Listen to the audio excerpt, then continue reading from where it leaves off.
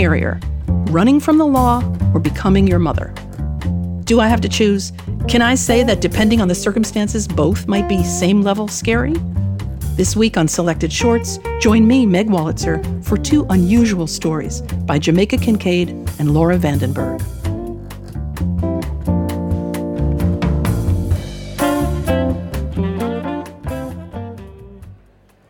I'm your host, Meg Wolitzer, and you're listening to Selected Shorts, where our greatest actors transport us through the magic of fiction, one short story at a time. Sometimes the people we are closest to are also the people we most want to get away from, and frequently, let's face it, they can be family members. You know how on a cruise there might be 24 people wearing t-shirts that say something like, "We're the Carson family"? They're having a reunion on board the Duchess of the Sea, and maybe at first it seems like they're having fun, but after a while there's nowhere to go where you're not going to see another Carson. And that can be a problem if you're a Carson. You can run, but you can't hide. Not even at the all-you-can-eat cracked crab buffet on Deck 4. Because the truth is, in some very basic ways, all of us and our, let's call them challenging relatives, turn out to be inseparable. The two stories on this program explore this tension from very different and unusual perspectives. In the first, a mother and daughter become a force of nature. In the second, a quartet of youthful bank robbers can't live with and can't live without one another. Our first piece is by the prolific writer Jamaica Kincaid, whose works include the novels Annie John, The Autobiography of My Mother, and See Now Then, and the short story collection At the Bottom of the River. The story was presented at an evening at Symphony Space hosted by Kincaid. Here she is speaking from the stage. I grew up reading all sorts of British literature up to Kipling, and Kipling wasn't considered really serious literature, he was just Kipling. But I thought that literature had somehow sort of died, or was a fashion that no one wore anymore, like a bustle or something. I didn't know that it had gone on. I didn't know anything about Joyce or Virginia Woolf or Ralph Ellison or anybody like that. So there was a period I read all the things that I should have read. So when I started to write then, I knew that I wouldn't be able to write Jane Eyre or Mill on the Floss or something like that, which is what I thought literature was. I also knew I couldn't write American things, but there was a kind of writing that I wanted to do, and I wondered, well, how do I say this? How do I say what I wanted to say, which was a way of saying, how do I save my own life? The story, My Mother, when I wrote it, I was trying to write about my mother without writing about her. I've since abandoned that strategy. I wrote it in that way that's rather discredited. I write out of therapeutic need. If there were no such things as psychiatrists, it would be fine with me because I would simply write. It was a way of arranging my life in a way that I could understand it, and in a way that would make me not end up as either a terrorist or a mad woman, which very well might be the same thing and very well might be necessary to be the same thing. Two things I can see influence it: Paradise Lost, and the other would have been the Bible, but in particular the King James Version. Anyway, here it is. That was the author Jamaica Kincaid. Now we'll hear My Mother, performed by Laurine Towler, an educator and theater regular who has also appeared in series such as The Sopranos.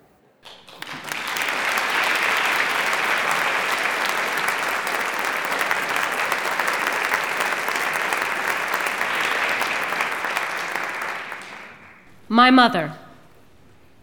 Immediately on wishing my mother dead and seeing the pain it caused her, I was sorry and cried so many tears that all the earth around me was drenched. Standing before my mother, I begged her forgiveness, and I begged so earnestly that she took pity on me, kissing my face and placing my head on her bosom to rest. Placing her arms around me, she drew my head closer and closer to her bosom, until finally I suffocated. I lay on her bosom breathless for a time uncountable, until one day, for a reason she has kept to herself, she took me out and stood me under a tree, and I started to breathe again. I cast a sharp glance at her and said to myself, "So, Instantly, I grew my own bosoms, small mounds at first, leaving a small, soft place between them where, if ever necessary, I could rest my own head. Between my mother and me now were the tears I had cried, and I gathered up some stones and banked them in so that they formed a small pond. The water in the pond was thick and black and poisonous, so that only unnameable invertebrates could live in it. My mother and I now watched each other carefully, always making sure to shower the other with words and deeds of love and affection. I was sitting on my mother's bed, trying to get a good look at myself. It was a large bed, and it stood in the middle of a large, completely dark room. The room was completely dark because all the windows had been boarded up, and all the crevices stuffed with black cloth. My mother lit some candles, and the room burst into a pink-like, yellow-like glow. Looming over us, much larger than ourselves, were our shadows. We sat mesmerized, because our shadows had made a place between themselves, as if they were making room for someone else. Nothing filled up the space between them, and the shadow of my mother sighed. The shadow of my mother danced around the room to a tune that my own shadow sang, and then they stopped. All along, our shadows had grown thick and thin, long and short, had fallen at every angle, as if they were controlled by the light of day. Suddenly, my mother got up and blew out the candles, and our shadows vanished. I continued to sit on the bed, trying to get a good look at myself. My mother removed her clothes and covered thoroughly her skin with a thick, gold-colored oil, which had recently been rendered in a hot pan from the livers of reptiles with pouched throats. She grew plates of metal-colored scales on her back, and light, when it collided with this surface, would shatter and collapse into tiny points. Her teeth now arranged themselves into rows that reached all the way back to her long, white throat. She uncoiled her hair from her head, and then removed her hair altogether. Taking her head into her large palms, she flattened it so that her eyes, which were by now ablaze, sat on top of her head and spun like two revolving balls. Then, making two lines on the soles of her feet, she divided her feet into crossroads. Silently, she had instructed me to follow her example. And now I too traveled along on my white underbelly, my tongue darting and flickering in the hot air. "Look," said my mother. My mother and I were standing on the seabed, side by side, my arms laced loosely around her waist, my head resting securely on her shoulder, as if I needed the support. To make sure she believed in my frailness, I sighed occasionally, long, soft sighs. The kind of sighs she had long ago taught me could evoke sympathy. In fact, how I really felt was invincible. I was no longer a child, but I was not yet a woman. My skin had just blackened and cracked and fallen away, and my new impregnable carapace had taken full hold. My nose had flattened. My hair curled in and stood out straight from my head simultaneously. My many rows of teeth in their intractable trays were in place. My mother and I wordlessly made an arrangement. I sent out my beautiful sighs. She received them. I leaned ever more heavily on her for support. She offered her shoulder, which shortly grew to the size of a thick plank. A long time passed, at the end of which I had hoped to see my mother permanently cemented to the seabed.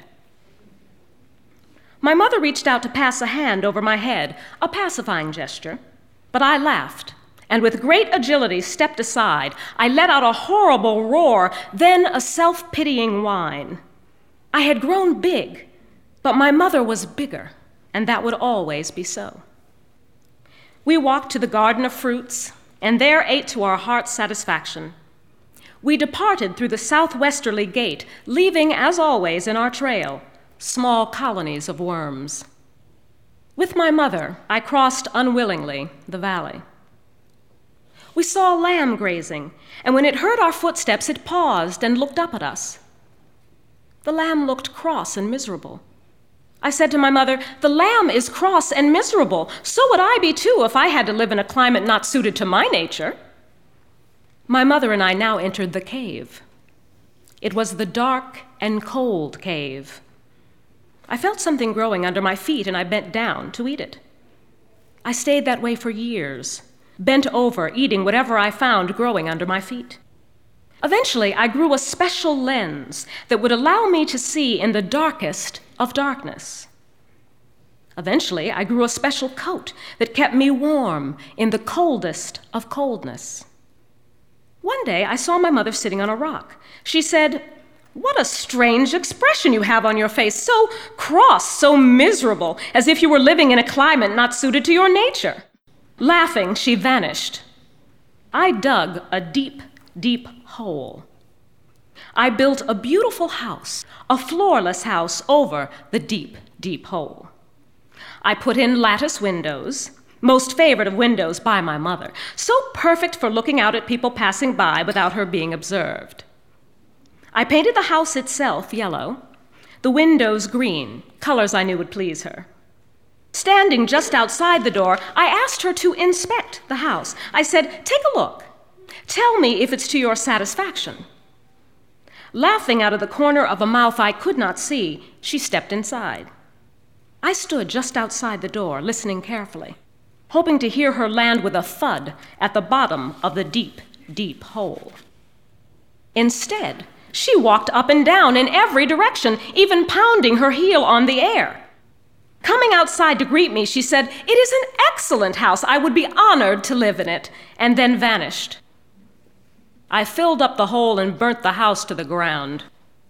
My mother has grown to an enormous height. I have grown to an enormous height also, but my mother's height is 3 times mine. Sometimes I cannot see from her breasts on up, so lost is she in the atmosphere. One day, seeing her sitting on the seashore, her hand reaching out in the deep to caress the belly of a striped fish as he swam through a place where 2 seas meet, I glowed, red with anger. For a while then I lived alone on the island, where there were 8 full moons, and I adorned the face of each moon with expressions I had seen on my mother's face. All the expressions favored me. I soon grew tired of living in this way and returned to my mother's side. I remained, though, glowing red with anger, and my mother and I built houses on opposite banks of the dead pond. The dead pond lay between us. In it, only small invertebrates with poisonous lances lived. My mother behaved toward them as if she had suddenly found herself in the same room with relatives we had long since risen above. I cherished their presence and gave them names. Still, I missed my mother's close company and cried constantly for her. But at the end of each day, when I saw her return to her house, incredible and great deeds in her wake, each of them singing loudly her praises, I glowed and glowed again, red with anger. Eventually, I wore myself out and sank into a deep, deep sleep, the only dreamless sleep I have ever had. One day, my mother packed my things in a grip and, taking me by the hand, walked me to the jetty, placed me on board a boat in care of the captain. My mother, while caressing my chin and cheeks, said some words of comfort to me because we had never been apart before. She kissed me on the forehead and turned and walked away. I cried so much my chest heaved up and down. My whole body shook at the sight of her back turned toward me, as if I had never seen her back turned toward me before. I started to make plans to get off the boat, but when I saw that the boat was encased in a large green bottle, as if it were about to decorate a mantelpiece, I fell asleep until I reached my destination, the new island. When the boat stopped, I got off, and I saw a woman with feet exactly like mine, especially around the arch of the instep. Even though the face was completely different from what I was used to, I recognized this woman as my mother. We greeted each other at first with great caution and politeness, but as we walked along, our steps became one, And as we talked, our voices became one voice, and we were in complete union in every other way. What peace came over me then? For I could not see where she left off and I began, or where I left off and she began. My mother and I walked through the rooms of her house. Every crack in the floor holds a significant event. Here, an apparently healthy young man suddenly dropped dead. Here, a young woman defied her father, and while riding her bicycle to the forbidden lovers' meeting place, fell down a precipice, remaining a cripple for the rest of a very long life. My mother and I find this a beautiful house. The rooms are large and empty, opening onto each other, waiting for people and things to fill them up. Our white muslin skirts billow up around our ankles. Our hair hangs straight down our backs, as our arms hang straight at our sides. I fit perfectly in the crook of my mother's arm, on the curve of her back, in the hollow of her stomach.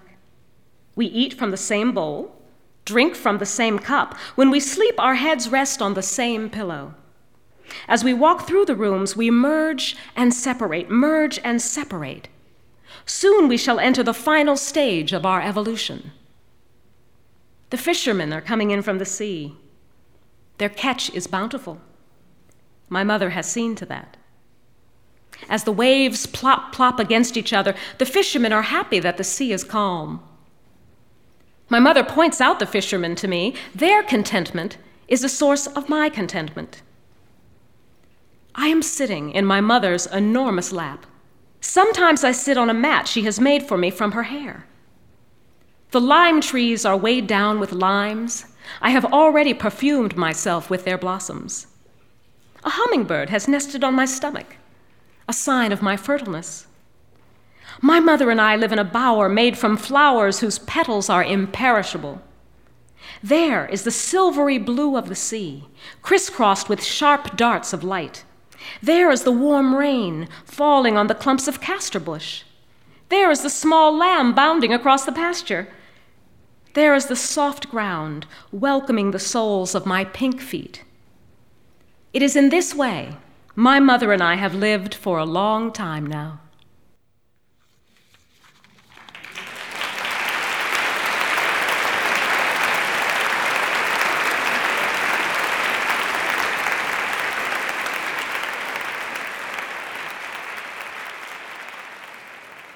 Laurine Towler performed My Mother by Jamaica Kincaid. I'm Meg Wolitzer. Kincaid really creates her own brand of Inseparable here.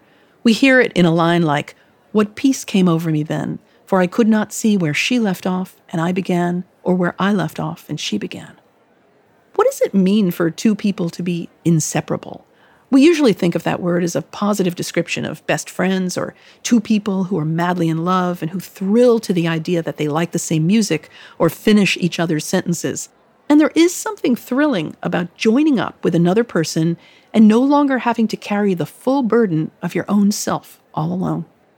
But in this story, Jamaica Kincaid creates what almost feels like a family legend passed down from generation to generation about the perils and pleasures of attachment and separation and reattachment. In a way, it's a story about the work that everyone has to do again and again in order to be born and grow up and live a life. At the end, mother and daughter are together in a blissful, shared paradise. But a hummingbird has nested on the daughter's stomach, a sign of fertileness, she says, which makes us already wonder about that next generation of mothers and daughters. When we return, baby-faced bank robbers. It's going to be just like that 1976 movie Bugsy Malone, except it doesn't star a young Jodie Foster and Scott Baio, and it's not a movie, it's a short story. Other than that, it's exactly the same. I'm Meg Wolitzer. You're listening to Selected Shorts, recorded live in performance at Symphony Space in New York City and at other venues nationwide.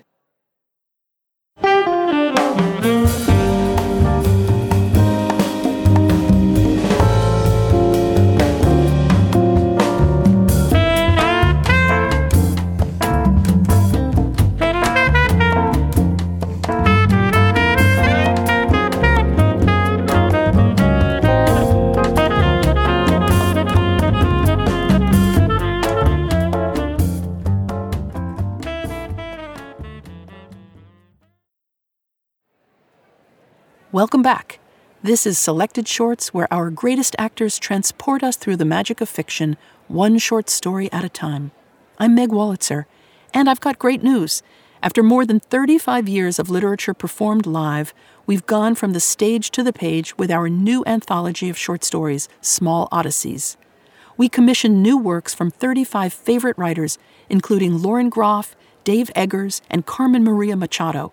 And we got back stories about unicorns, dandelions, iPhones, and the perfect birthday gift to give in the advent of the apocalypse. If you love great new fiction, pick up Small Odysseys, available at your favorite indie bookshop. In our first story, we got an intimate and poetic take on the experience of life with your mother. Well, not your mother. I don't know your mother. But if some of you out there are dealing with mother-daughter issues, you might think about forming a listener support group. You could get together and talk about that time your mother showed up at your 7th grade school dance as a chaperone, and she said to Seth Roberts, that boy you liked, "Wait a minute, SR? SR? That's you, Seth Roberts. You're the one whose initials my daughter constantly doodles next to hers inside a heart." Yes, perhaps your mother actually did that, but your listener support group will help you get over it. Our next piece, Lessons, is a coming-of-age story that turns that classic form on its head. We're introduced not to budding adolescents struggling with young love or troubles at school, the usual teen fodder, but a quartet of youthful bank robbers. They've escaped one harsh life only to land in another, and the story asks why. The short answer, we learn, is that they're united in their inability to fit into the normal world. As one character concludes, they are a group of people committed to making life as hard as possible. Lessons was written by Laura Vandenberg, whose most recent short story collection wins the best title of the week, I Hold a Wolf by the Ears. And the prize for best title of the week is a pair of thick gloves that will make wolf ear gripping far less uncomfortable. Vandenberg's other work includes the collections The Isle of Youth and the novels Find Me and The Third Hotel. We couldn't find a better person for the determined but fragile young voice of this tale than Emily Skeggs. Skeggs was nominated for Tony and Grammy Awards for her work in Fun Home on Broadway. Film and television credits include When We Rise and Dinner in America.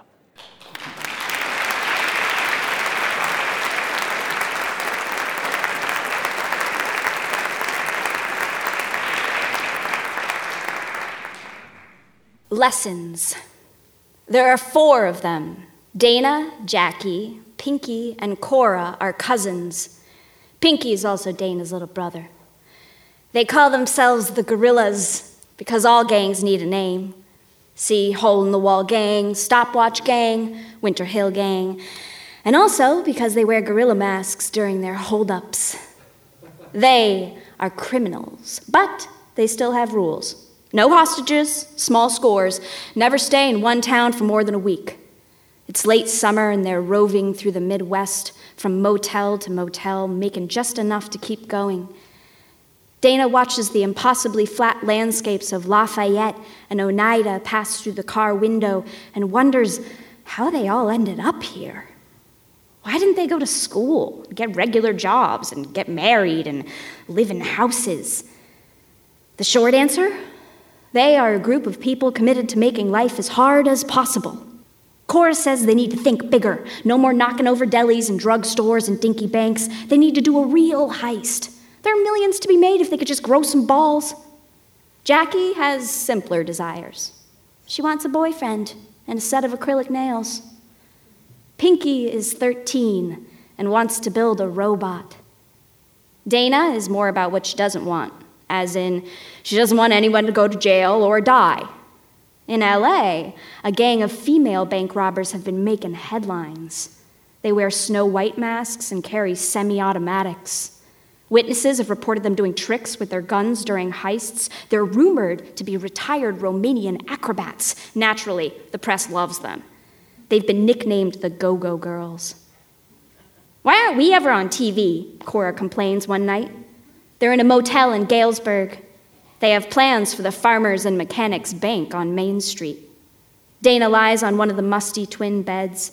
Her cousins are curled up on the other. Pinky is working on his robot in the bathroom. He's been collecting materials from gas station and motel dumpsters, pins, wires, batteries, little black wheels. Earlier, Dana stood in the doorway and watched him screw 2 metal panels together. He sat cross-legged on the floor, his lips puckered with concentration. She'd never seen him work so hard on anything before. Those are the kind of people who end up in shootouts with the police, Dana tells Cora. The Go-Go Girls have just stolen $2 million in diamonds from a bank in Beverly Hills. Dana closes her eyes and listens to Pinky rattle around in the bathroom. Did they want a shootout with the police? She considers the Dalton gang and John Dillinger. Is that what they want? To bleed to death on the street? The room is hot. No, she decides, no, it is not. There's a river in Elijah, Missouri that always appears in her dreams. They all grew up in Elijah. In this river, they learned to float. Dana would stare up at the clouds and imagine they were spaceships or trains. In real life, it's a slender, slow-moving river, but in her dreams, it's as wide as the Mississippi and silver, as though it's made of melted-down coins. From the shore, she sees a raft with no one on it. She wants to get on the raft, but she doesn't know how. That night, she wakes sweaty and breathless. She sits up. Pinky is next to her, asleep on top of the covers.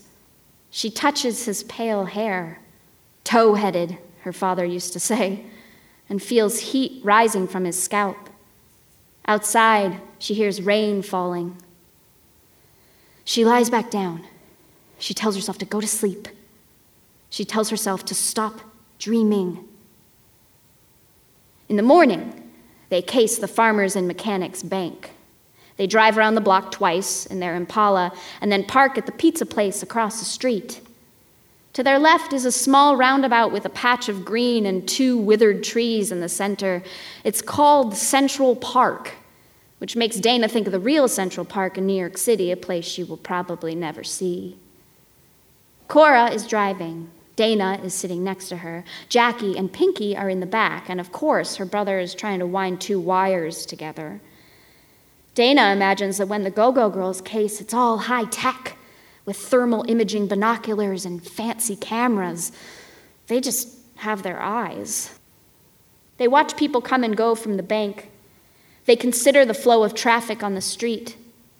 They send Pinky in to pretend he's filling out a deposit slip. In Central Park, an American flag snaps in the breeze. A church bell calls out the hour. The bank is unassuming, just a brick building with tinted windows. When Pinky returns to the car, he gives a report on the interior layout, the number of tellers and the points of exit and entry. According to him, there are only 2 tellers, and they're both slow. Dana watches a young woman emerge from the bank. A white envelope is tucked under her arm, and she's holding a little boy by the hand. It startles Dana to think that the course of your life could depend on when you decide to cash a check or buy a roll of quarters. This one is going to be a breeze, she says. Where's the fun and easy? Cora replies. She turns on the radio and surfs until she finds the news. Tornadoes are in the forecast. Last night, one of the Go-Go Girls was spotted at a nightclub in Malibu. There was a big chase with the police. Naturally, she escaped. A nightclub? Cora slaps the steering wheel. She was probably sitting in some guy's lap. She was probably drinking champagne. Champagne gives me a headache, Jackie says from the back. That's because you've never had the good stuff, Cora tells her. How would you know what the good stuff is? Jackie replies. At the motel, they clean their guns, except for Pinky, who locks himself in the bathroom. They can hear him banging around in there. Sounds like he's acquired a hammer and a drill. Dana doesn't know where he could have gotten those things. He really wants to finish that robot before we leave town, she says. What if someone has to pee or take a shower, Cora asks. What then? Your brother is so weird, Jackie says.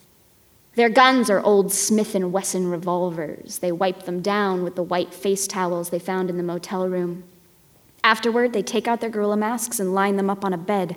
Black synthetic fur surrounds the rubber faces. The mouths are open, showing off plump pink tongues and fangs. They put the masks on. They pick up their guns and point them at each other. They aren't loaded, so they pull the trigger and listen to the hollow click. Bang! Dana whispers into the sweet-smelling rubber. She can see a bullet flying from the chamber and pinging her right in the forehead. She can see it burrowing into her brain. When people get shot in the movies, they flail and scream and stagger. Sometimes they even pretend to be dead, then come back to life. But that's not what it would be like at all, Dana thinks. She imagines it's just like turning out a light. In Elijah, they lived on a farm. The property held 2 gray houses, a chicken coop, and a dilapidated barn. The metal skeletons of cars rested in the front yard. The barn was filled with dusty and moldy straw.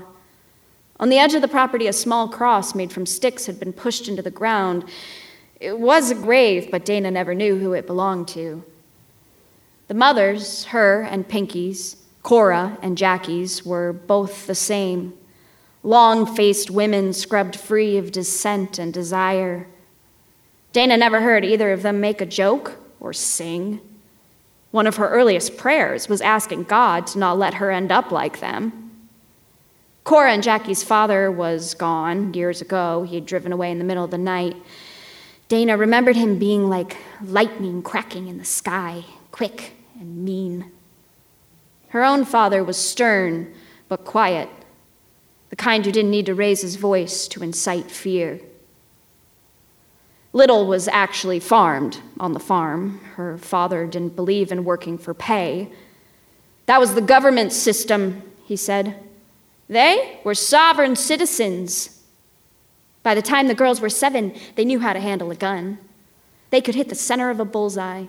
They could shatter the clay pigeons Dana's father tossed into the air. Every Sunday they had target practice because that was God's day, and he would want them to be prepared.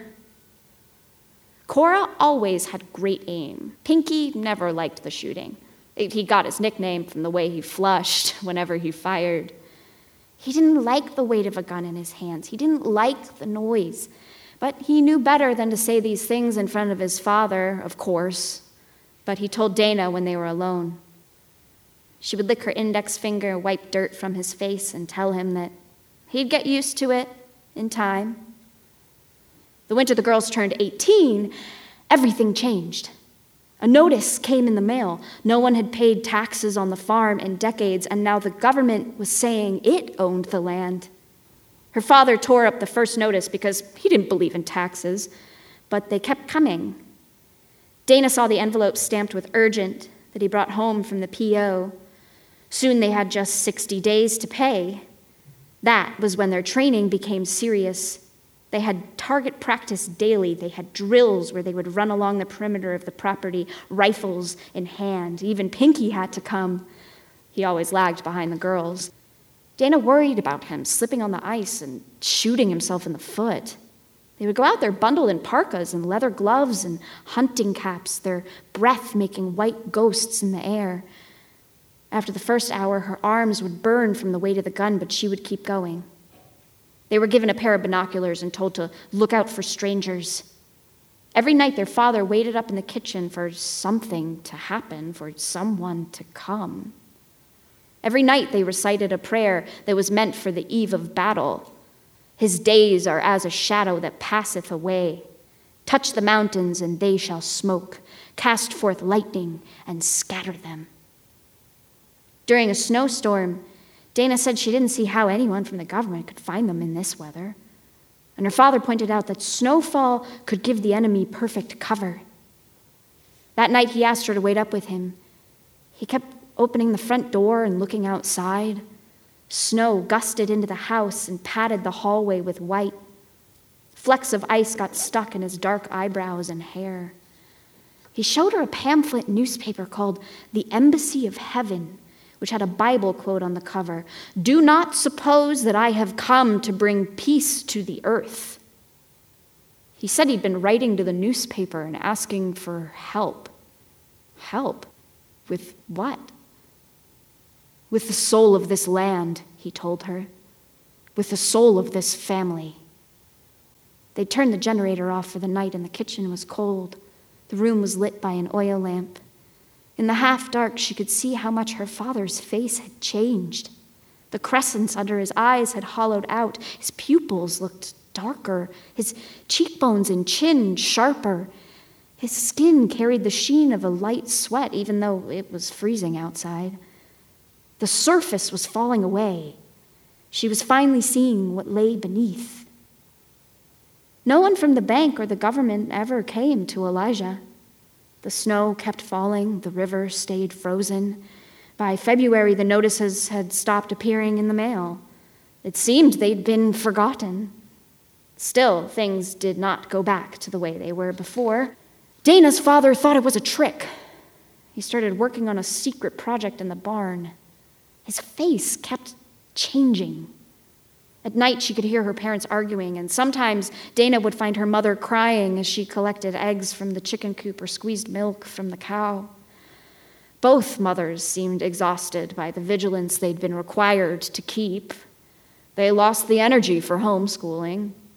Of course, the children weren't really children anymore. There was only so much time they could spend shooting skeet and patrolling the property and flipping through musty textbooks. The idle time sparked a curiosity they had never felt before.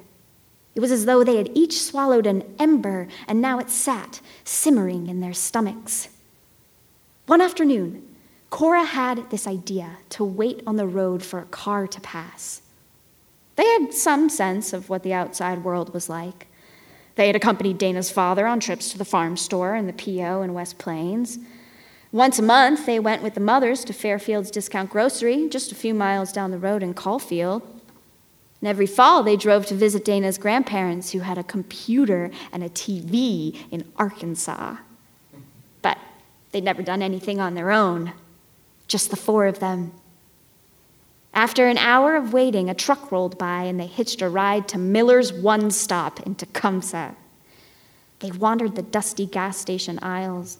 Under the glare of fluorescent lights, Dana stared at the rows of Cokes and the freezer full of ice cream sandwiches. Before they hitched a ride back, Cora pocketed a tube of chapstick and a plastic comb. At home, they mashed the chapstick into Pinky's hair and then combed it so it stood upright. On another outing, they discovered that 5 miles beyond the gas station, there was a town with a movie theater and a liquor store. The theater had an old-fashioned marquee and 2 screens. One of the films was always R-rated. The girls started talking to the liquor store owner into selling them cigarettes. Pinky was the lookout. They would smoke behind the store and then toss the butts into a field. Once, they let Pinky smoke. He coughed, dropped the cigarette, and Cora flicked his ear. They were always back well before dark. Their parents didn't seem to know they'd been gone or catch the strange smells they brought home. The farm was more than 200 acres, and Dana figured they thought their children were out on the land like they'd always been. But their children were learning quickly. They were learning that the outside world and the pleasures it held weren't so bad. They were learning that they'd never really believed in God. They had only ever believed in fear. After they stole the map of American highways from the gas station, they spent hours sitting on the floor of Pinky and Dana's room, tracing the lines out to California and Oregon and Florida. Here, Cora lay on her side and pointed at San Luis. That's where we should go. Jackie was interested in traveling south to New Orleans or Fort Lauderdale, but Cora said those places were too hot. Dana was intrigued by the small patchwork of northern states. They had studied geography during homeschooling, but now they were looking at the map in an entirely new light, as being full of places they might one day go. Too cold, Cora said, when Dana touched the hook of land extending out of Massachusetts. Do you promise to take me with you? Pinky asked. He didn't look his age. 13. He could have passed for 10 or 11. He reminded Dana of a rabbit. He had the same nervous nature and quick-beating heart. He never requested any particular place. He just wanted to make sure he wasn't left behind. We'll see, Cora ran her finger along the edge of California. Of course we'll take you, Dana said. He wasn't cut out for life in Elijah. It was too rugged with the target practice and the long winters and the dead animals. She didn't yet know that he would be even more ill-prepared for life she and her cousins would choose. One night in early spring, they packed a single suitcase, hitched a ride to West Plains, and kept going. That was 6 months ago. Their parents never came looking for them, or if they did, they must not have looked very hard. At first, Dana thought leaving Elijah meant getting away from how things were on the farm, but now she thinks the past is like the hand of God, or what she imagines the hand of God would look like if God were real. It can turn you in directions you don't want to be turned in. They are still in a battle with the laws of the land, the laws that say they shouldn't steal or point guns at people. And she feels the same resistance to these laws that her father must have felt toward paying taxes. Why not do these things? She found herself thinking. Who is going to stop us? Their first robbery was at a feed and grain store. They wanted money to buy a used car. It was so simple. They had stolen a shotgun from the bed of a truck they'd hitched in. All they had to do was walk inside. Dana told the teenage boy behind the counter to empty his register, because that was a line she'd heard in one of those R-rated movies. She called him a cocksucker, too, since criminals seemed to say that all the time, and she wanted him to know that she was to be taken seriously. The boy gave them everything he had. Feed and grain stores aren't used to being robbed. The night before they hit the bank, Pinky tests his robot in the parking lot. Dana is the only one interested enough to watch. The robot is covered in a pillowcase. It stands on the black asphalt like a ghost. Dana is smoking one of Jackie's cigarettes. She doesn't smoke much anymore, but it's the night before a job, and that always makes her nervous. Once the thing is started, there's no sense in worrying because it's done. It's over. You can't rewind. But being on the edge, that's the hardest part. It's like standing in front of a burning building and knowing that it won't be long before you have to walk inside. She sits on the ground and watches her brother peel away the pillowcase. The robot looks like a kid's science project. It has a round silver head and black buttons for eyes, an economy-sized tomato soup can for a body, and large plastic suction cups for feet. It doesn't have any arms. Dana realizes that for some reason, whenever she thinks of a robot, the first thing that comes into her mind are its arms. "What do you think?" Pinky says. "Nice work." Dana flicks a cigarette into the lot. He tweaks some wires, and the robot starts lurching in Dana's direction. It squeaks and sighs. A suction cup slips forward. It's working. She can't believe it. She stands up and begins to applaud. She feels proud of her brother for building something, for finding a way to escape his circumstances. The robot takes one full step before toppling to the ground.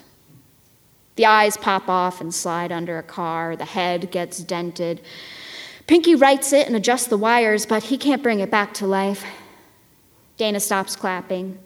She sits down on the sidewalk. He carries the robot over to her. "Do you want to hold it?" "Sure." She holds it away from herself. It's surprisingly light. On TV, people build robots that can talk. Pinky licks his lips. "It probably takes a lot of practice," she says. An old woman with flame-red hair shuffles past and disappears into a motel room. Above them, Dana hears slamming doors. "I don't want to leave," Pinky says. "I want to stay here and keep practicing." "You want to stay in Galesburg?"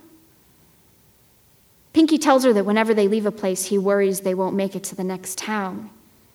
He worries the car will break down and no one will give them a ride, and they'll starve to death or get heat stroke or something equally horrible. He's breathless. His eyes are glassy. She pictures his rabbit heart pulsing under his ribs. Probably leaving him in Galesburg would be the best thing for him, though she knows she could never do such a thing. She gives the robot back to him. She doesn't tell him that if they die, it won't be from starving to death in their car. Instead, she says, everything is going to be fine, just like she used to in Elijah. No one is going to die. Soon he'll have all the time in the world to build a new robot. You know what they say in the movies? She asks him. What? They say you have to be cool. She can see a man in a ponytail delivering the line, but she can't remember which movie it's from. Okay.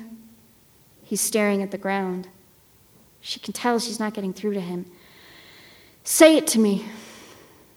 He keeps hugging the robot. In his arms, it looks like a heap of trash. It's only recently occurred to Dana that some people might call what she did, taking her brother away from her parents, kidnapping. Be cool, he tells her without looking up. You got it, she says. At first, everything goes perfectly at the Farmers and Mechanics Bank. They're all in their gorilla masks. Cora is pointing her gun at the tellers. Dana is aiming hers at the handful of customers who had the misfortune of being in the bank. They are cross-legged on the floor. They've been ordered to sit on their hands like elementary schoolers who can't stop hitting each other. Dana tries to ignore the little girl with the braided hair. Pinky is guarding the door. Jackie, the getaway driver, is idling around the corner.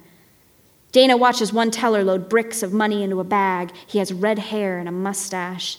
The other teller is a woman.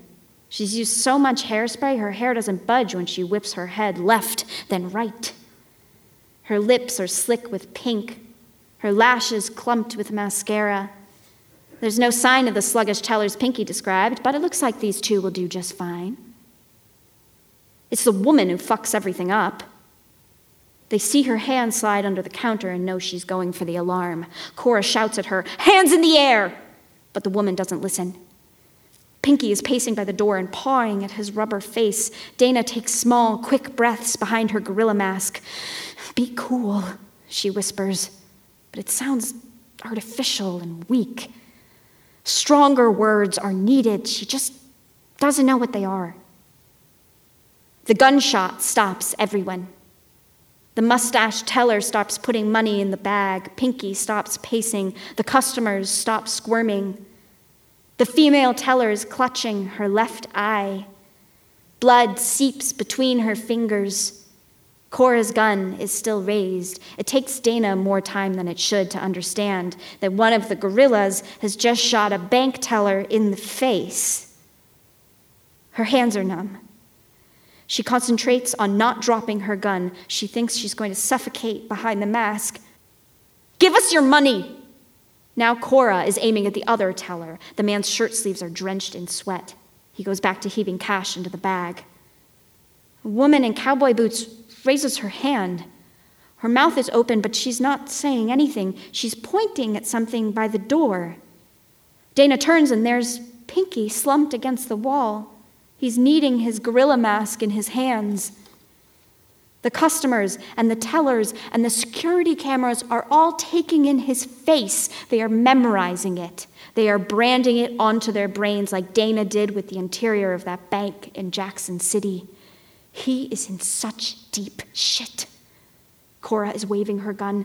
She swivels toward Dana. Can't you do something? But Dana can't. If she were a go-go girl, then maybe she could, but she is just herself. The female teller is hunched over the counter and whimpering.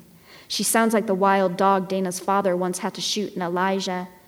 He kept coming onto their property, frothy and snarling, but once he had a bullet in him, he was docile as a lamb. Blood is still squirting through her fingers as though her hand is a dam that's about to give. She's blinded at best. In the distance, Dana hears a siren.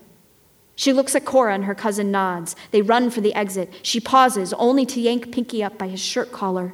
He drops his gorilla mask on the sidewalk, but right then, it doesn't matter. All that matters is diving into the waiting Impala. Of course, Jackie wants to know what happened and where's the money and why isn't Pinky wearing his mask? Cora tells her to shut up and drive. They blast out of Galesburg. It's nearly dusk. The sun looks like it's setting the sky on fire. They drive through the night. Pinky's up front next to Jackie. Dana and Cora are in the back. The window is cracked. Jackie is chain smoking. They're heading to a little town called Wapello. They think it will be a good place to lie low, but soon Pinky's face will be all over the news and there will be no lying low from that. He can't stay with us anymore, Cora hisses in the back seat. Dana just shakes her head. He could get plastic surgery, she thinks. A crazy idea. She gazes at her brother's profile. They're on a dark, straight highway. A little slicing, a little rearranging. She thinks of how handsome he could be.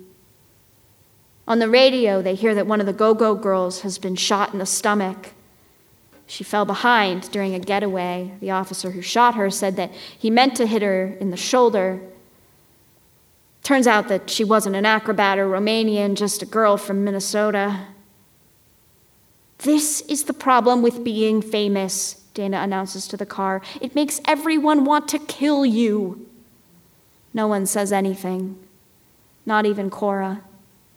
Dana leans her head against the window. Tornadoes are still in the forecast. A few times Dana thinks she sees a big black funnel moving toward them in the night.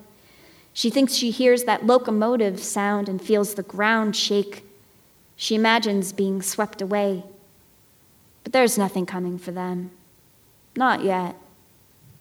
There's only this highway and this car and this darkness. She leans forward and squeezes her brother's elbow.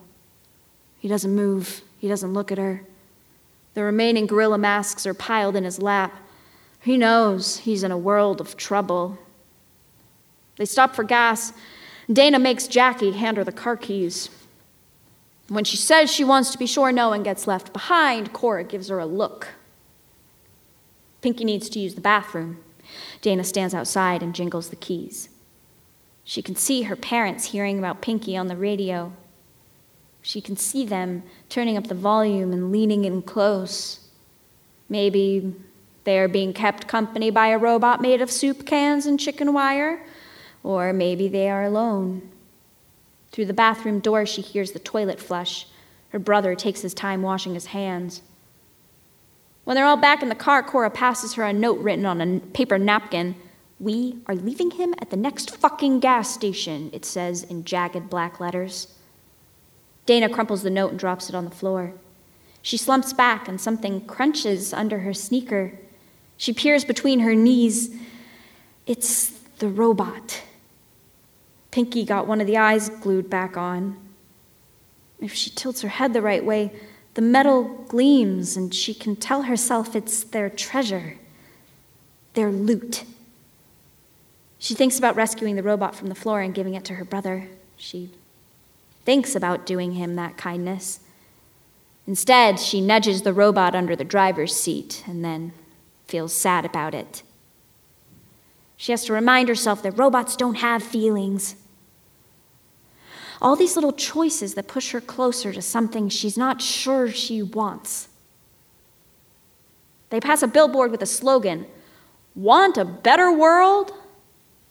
It's too dark for Dana to see what's being advertised, but she guesses it's something religious. Of course she wants a better world. Who wouldn't want that? A world where everyone was like Pinky, pure and soft and full of dreams. Or she could just do things differently when it came to all those small choices. She could give her brother the robot. She could throw her gun in a river. These could be her lessons. It's right there for her, that better world. She barely has to go looking. Dana knows this, just as she knows that this is not the day she will find it. Thank you.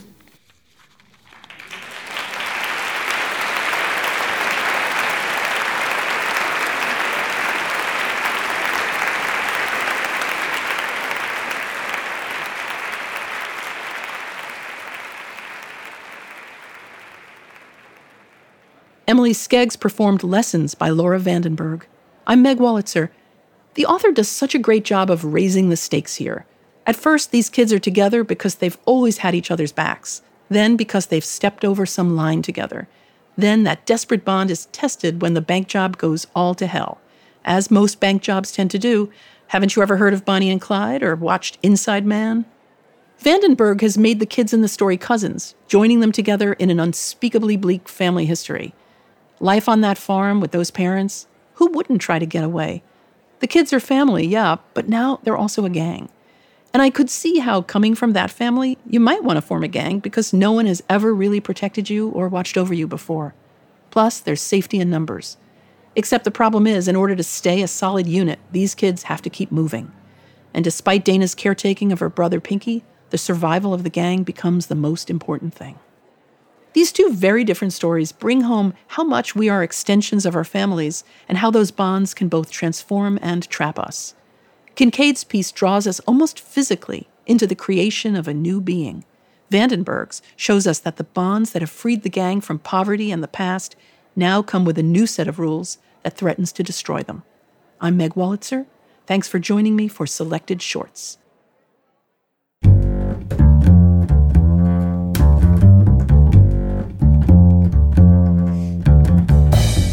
Selected Shorts is produced by Jennifer Brennan. Our literary team is Matthew Love, Drew Richardson, and Vivienne Woodward. Our director of marketing is Mary Shimkin. Our radio producers are Sarah Montague and Jenny Falcon. The readings are recorded by Miles B. Smith. Our theme music is David Peterson's That's the Deal, performed by the Deerdorf Peterson Group. Selected Shorts is supported by the Dungannon Foundation, creator of the Ray Award for the short story. Support is also provided by the NYC COVID-19 Response and Impact Fund in the New York Community Trust, the Howard Gilman Foundation, the Schubert Foundation, the Sharina Endowment Fund, the Blanchette Hooker Rockefeller Fund, the Achilles and Bodman Foundation, the Henry Nias Foundation, the Consolidated Edison Company of New York, the Michael Tuck Foundation, the Vida Foundation, the Axe Houghton Foundation, the Lemberg Foundation, and the Grodzins Fund. Selected Shorts is also made possible by the National Endowment for the Arts and with public funds from the New York State Council on the Arts with the support of Governor Kathy Hochul and the New York State Legislature. Symphony Space thanks our generous supporters, including our board of directors, producers circle, and members, who make our programs possible with their annual support. Selected Shorts is produced and distributed by Symphony Space.